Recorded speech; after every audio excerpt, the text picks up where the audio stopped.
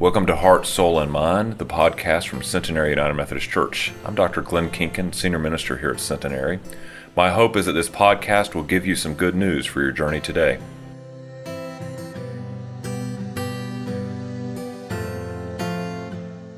Our scripture reading this morning is from the Gospel of John, chapter 2, verses 1 through 11. On the third day, a wedding took place at Cana in Galilee. Jesus' mother was there, and Jesus and his disciples had also been invited to the wedding. When the wine was gone, Jesus' mother said to him, "They have no more wine." "Woman, why do you involve me?" Jesus replied, "My hour has not yet come." His mother said to the servants, "Do whatever he tells you." Nearby stood 6 stone water jars, the kind used by the Jews for ceremonial washing, each holding from 20 to 30 gallons. Jesus said to the servants, "Fill the jars with water." So they filled them to the brim. Then he told them, "Now draw some out and take it to the master of the banquet." They did so, and the master of the banquet tasted the water that had been turned into wine. He did not realize where it had come from, though the servants who had drawn the water knew. Then he called the bridegroom aside and said, "Everyone brings out the choice wine first, and then the cheaper wine after the guests have had too much to drink. But you have saved the best till now." What Jesus did here in Cana of Galilee was the first of the signs through which he revealed his glory, and the disciples believed in him. This is the word of God for the people of God. Thanks be to God.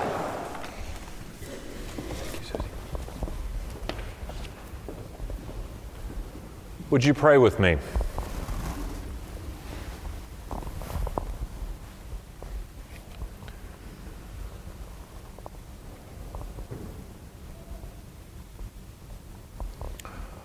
Almighty and gracious God, as we worship this morning, as we've sung your praises and offered our petitions, as we hear your word read and proclaimed, fill our hearts till they are full of your Spirit. But in doing so, Lord, work a miracle within our lives, so that we would leave this place not just hearers of your word, but doers of your word. In your Son's holy name we pray. Amen. So it was the top of the second inning of the Division II Women's Softball World Series. Top of the second game, it was Western Oregon versus Central Washington. Having lost the first game, Western Oregon changed their lineup up a little bit, and they put senior Sarah Chakosky into the game. And Sarah was sort of an average player, but they thought she was due. They thought this was her time. And so as she stepped to bat, she took the first pitch and took it as a strike. But having been fooled once, her eyes were wide open, and when the second pitch came in, she did what she had never done in her college career. Here in the twilight of that career, she had done what she had never been able to do. She swung mightily and hit the ball in the sweet spot of her bat and sent it clear over the center field fence. A home run. So excited she was as she celebrated going down the baseline, so excited she missed first base. Now, realizing the error of her ways, she turned back so that she could touch the base and continue. But as she turned back, for whatever reason, a freak of nature, force, or misstep, her knee gave out. Gave out in such an agonizing way that as she crumpled to the ground that she could not even get back up to get to first, much less finish rounding the bases. Her coach on first base was imploring her, come on back, Sarah, come on back, calling her back to first base so that she could at least touch first. Knowing in his heart of hearts that he wanted to pick her up and help her back and then help her around the bases, he knew that if he touched her at all, it would be an automatic out.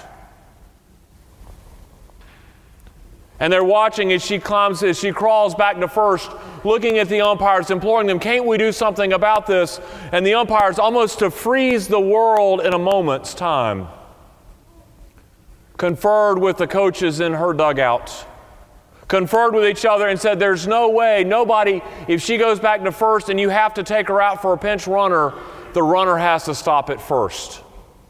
And in doing so, Sarah would not get credit for the run that she would have scored, but even for her, credit for the home run. And as they were conferring, having this conference right there on the baseline, umpires and coaches, a voice was heard to say, would it be okay if I carried her around the bases, and as I carried her, she touched each one of them? The owner of that voice was Mallory Holtman, the Central Washington first baseman. And the coaches and the umpires looked at her completely stunned. They quickly conferred the rule books, and imagine this. Amazingly, as if we would have thought you needed a rule about this, there is no rule that prohibits the other team interfering with the runner in a positive way. Now you get that? No rule interfering in a positive way, and the umpires sort of scratched their head and said, well, there's no rule against it. And with that, Mallory enlisted the help of her teammate, Liz, and Mallory and Liz picked Sarah up at first base and carried her to second and lowered her so that she could touch second with her good leg. And then on to third and around the horn back to home. And so in that instance, in that very moment, not a dry eye in the stadium, as they watched a sheer act of sportsmanship, Mallory and Liz carried their opponent around the bases, fulfilling her dream, her greatest triumph in her college softball career, a home run, and at the same time put their team in a losing position. When asked about this, later Mallory said, well, anyone would have done that. Now, I don't know about you, but the sports world I grew up in said you do everything you can so that your team wins. You stay within the rules, but you do everything you can so that your team wins, and you don't do anything to help the other team out. Which is exactly the opposite of what Mallory and Liz did. And then claimed that anyone would have done it. I'm not so sure. Who does that, right? Who does that in this day's time? Who does that to help someone else get ahead so that we can lose, possibly? Well, I think Mallory had read today's passage. I think Mallory had read the story of them turning water into wine, of the miracle that changed the world for all of us. I think she subscribed to a higher sense of humanity and a higher sense of calling. See, in today's text, it records Jesus' first miracle. In the Gospel of John, Jesus has been baptized, and now he's beginning his, we fast forward a handful of years, and Jesus begins his earthly ministry. They're at this wedding, and we assume because Jesus is there with his mother that it's either a close family friend or maybe it's family in its own right. And they're there, and the party is going along fine, but then all of a sudden it runs aground. There is a great peril of a social faux pas. In those days, a wedding was the biggest event in the life of a family, the biggest event of the year, and the one rule of thumb you had is don't run out of wine too early. Read that to mean at all. Been to one of those parties? Right, don't run out of wine at all. And all of a sudden, they're running out of wine. All of a sudden, they have this great social faux pas, and Jesus' mother sees this and goes to Jesus and says, you can do something about it. And I love what Jesus says. He says, woman, why do you mess with me? Now, I don't know about you, but I don't think that anybody but Jesus could say to his mother, woman, why are you messing with me? That's just an instant, that's a rule you don't break. But he challenges his mother and says, why do you, it's not my time. And as a good mother, she sort of probably looks at him and cocks her head like, And then she looks at the servants. Before he can answer, she looks at the servants and she says, what? Do whatever he says. Now, if I'm the servant, I'm thinking, oh boy, this is going to be great. But what does Jesus do? He tells the servant, draw water, bring it to me. They bring the water in these jars, and then he says, dip it out and carry it to the host. They carry it to the host, and the host takes a sip, and the host who looks at this and says, and then goes to the bridegroom who's responsible for the whole party and says, what are you thinking? Everybody knows the social rules. You serve the best wine first, and then once everybody's had their fill of it, then you serve the cheap stuff. I mean, we all know this rule, right? It's best wine, then it's $2 chuck, and then it's whatever's in a box. But what happens? They've had, the best wine, or so they think, and then all of a sudden, at the end, when they're almost out, when disaster is about to happen, Jesus steps in, and it's the best wine anyone has ever tasted. And it's at that moment in John's Gospel that the whole world takes note that Jesus' ministry is going to be like nothing anyone has ever seen. That it's not going to be one about teaching and telling everyone what God thinks. It's going to be one that is socially transforming. It's going to be one that turns the social conventions and the world on its end and says, pay attention, because I'm about to transform the world as you know it.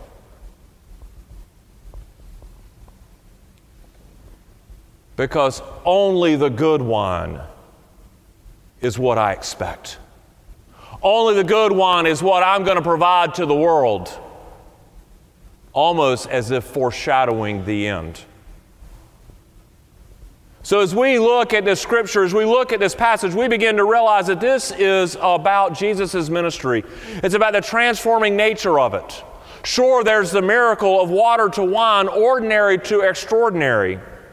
But there's also this part that calls us to higher values, to a higher standard of living, to a higher way of living and dealing and sharing and shaping life with each other. And then there's the part of it that changes lives in everyone around us. So let's break it down and start at the beginning. Pure and simple. It's a miracle about turning water into wine. If that wasn't miracle enough, it's not only just water to wine, which is just amazing, but it's ordinary to extraordinary. Water to the best wine that anyone's ever tasted. But if we're really honest with ourselves, we really shouldn't be surprised about this idea of ordinary to extraordinary, because think about Jesus' life and everything that happened in it. You have Jesus born to a simple carpenter and his teenage bride. And where was he born? But in a stable. And all of a sudden, a simple feed trough, a manger, where the cows and the sheep and the animals eat, was created and laid aside for his bed. The cradle for the King of Kings, the ordinary for the extraordinary. Or later in ministry, when they are walking along, Jesus and the gang and 5,000 people listening to Jesus teach as he walks, and they pull up on a hillside one afternoon. It's late in the day and everyone's hungry, and there's not a convenience store or a grocery store or market anyone nearby, and the disciples go, hey Jesus, we got a problem. We got to feed all these people. And Jesus says, don't worry, I got this. Go see what you can find. And a boy comes forward and he says to Jesus, you can have my lunch. You can have my sack lunch. You can have my 2 loaves and my 5 fish if it'll help. And we know what happens. This ordinary gift, Jesus turns into something extraordinary where all 5,000 people eat and there's 12 baskets of leftovers at the end. Ordinary to extraordinary. So if we follow the advice of Jesus' mother to listen to what he says as God's Spirit pours into us, we realize that the ordinary, you and me, can become extraordinary with the power of the Holy Spirit.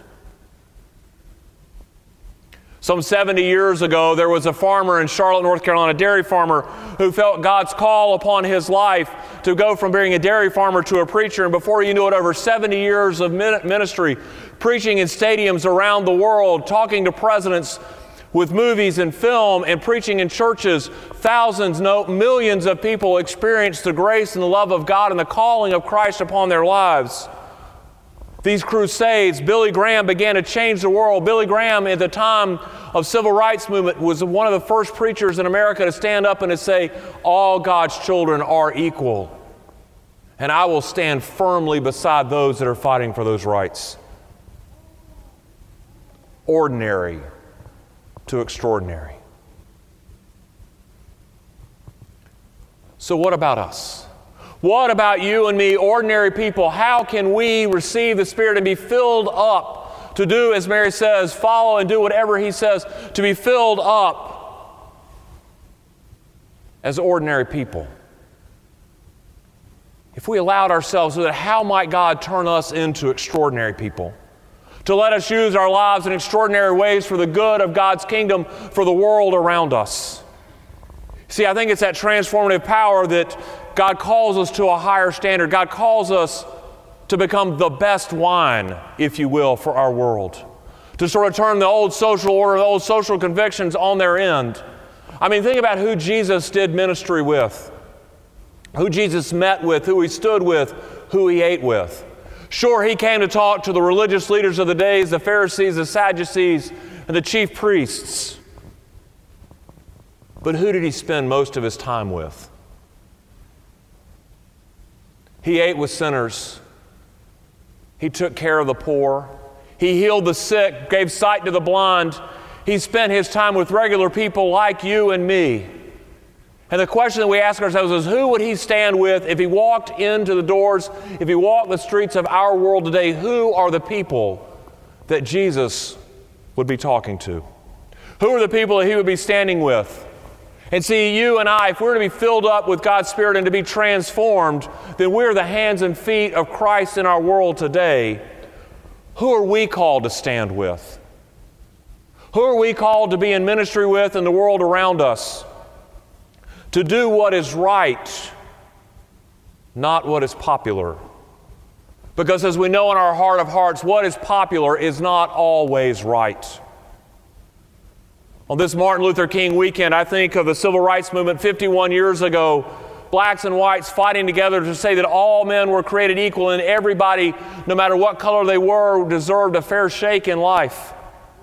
And yet still to this day, we have the lingering ills of racism hovering around the corners and the edges of our world, joined by sexism and jingoism and religiosity. And I wonder to myself, who are we called to stand for?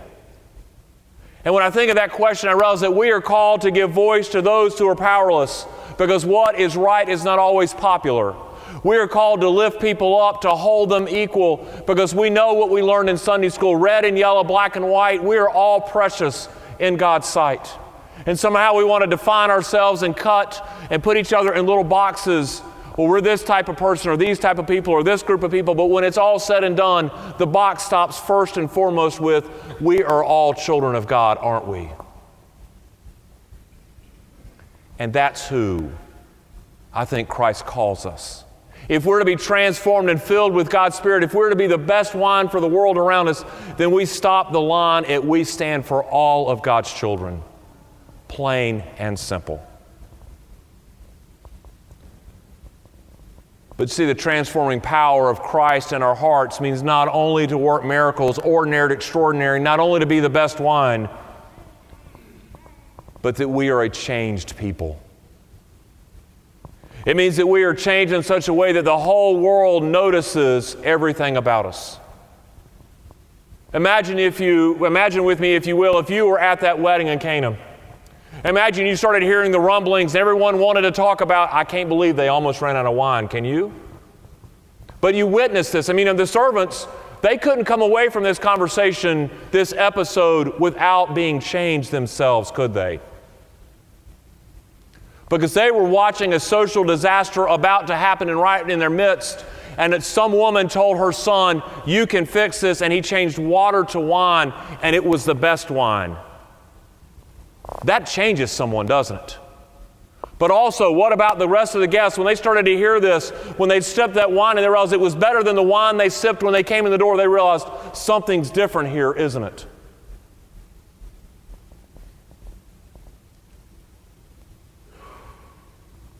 Well, the same is true for you and me, isn't it? You see, when we realize that God's expectations have lifted the bar high because the transforming power of the Spirit calls us to be better people, then we cannot be the same. When we hear Mary's words in our ears, do what He says, let Him fill your heart, then we live and act differently. We realize that all people are children of God, plain and simple, and that we start there and that's where we stop. Where we love and hold each other up, guard each one's dignity, save each one's pride. We realize that they are not strangers, but they are brothers and sisters, and we have great compassion in our hearts for them. We start to look on the margins of life where folks want to see darkness cloud in, and we say enough is enough, and we realize that we are the ones that reflect the light of heaven in the dark corners of our world.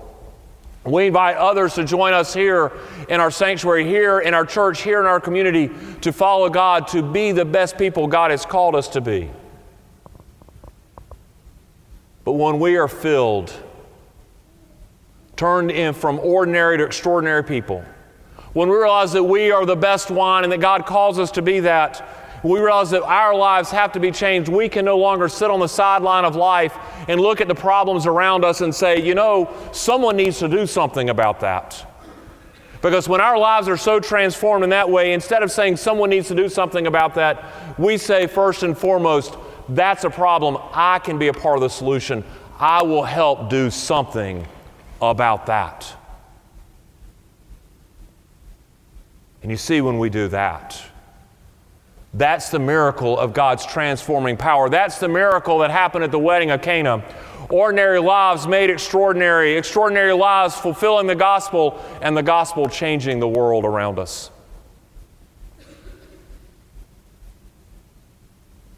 So when Sarah Tolkowski hit that hit, when the ball went over the fence, she achieved something she had never achieved before, only to watch it almost be taken away from her. But Mallory Holtman did the unthinkable, didn't she? She did what no one expected, what no coach had ever taught her to do, what no one thought would ever happen in a ball game. Mallory picked her up so that Sarah would win, so that Sarah would achieve her best, even if it just might mean that Mallory's team would lose. Mallory said, anyone would do this, right? And the whole world had to begin asking the question, is she right? Isn't this the world we want to live in, a world in which we lift each other up so that we all triumph, even if it means that we may ourselves not reach the victory because someone else has? And if you read that story and then you read online, you see more and more examples in youth and college sports leagues where that has happened time and time again. Competitors who were striving for themselves, striving for their team, saw someone else struggle and stumble and help them across the finish line.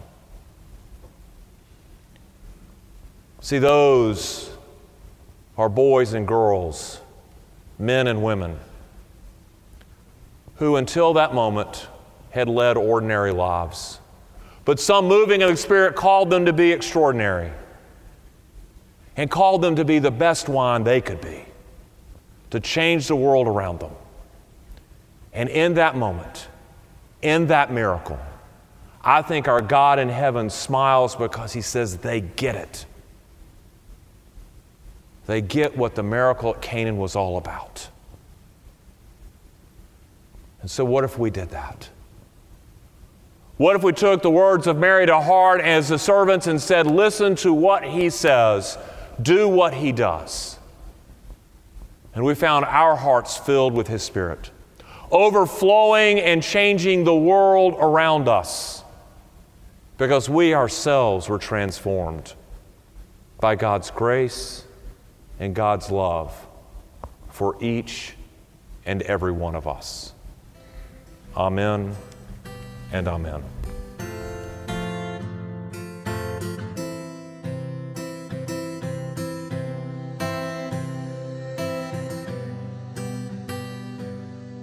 Thank you for listening to Heart, Soul, and Mind, the podcast from Centenary United Methodist Church. We hope that you'll consider joining us for worship on Wednesday evenings at 7 o'clock or Sunday mornings at 8:30, 9, or 11. Have a blessed day.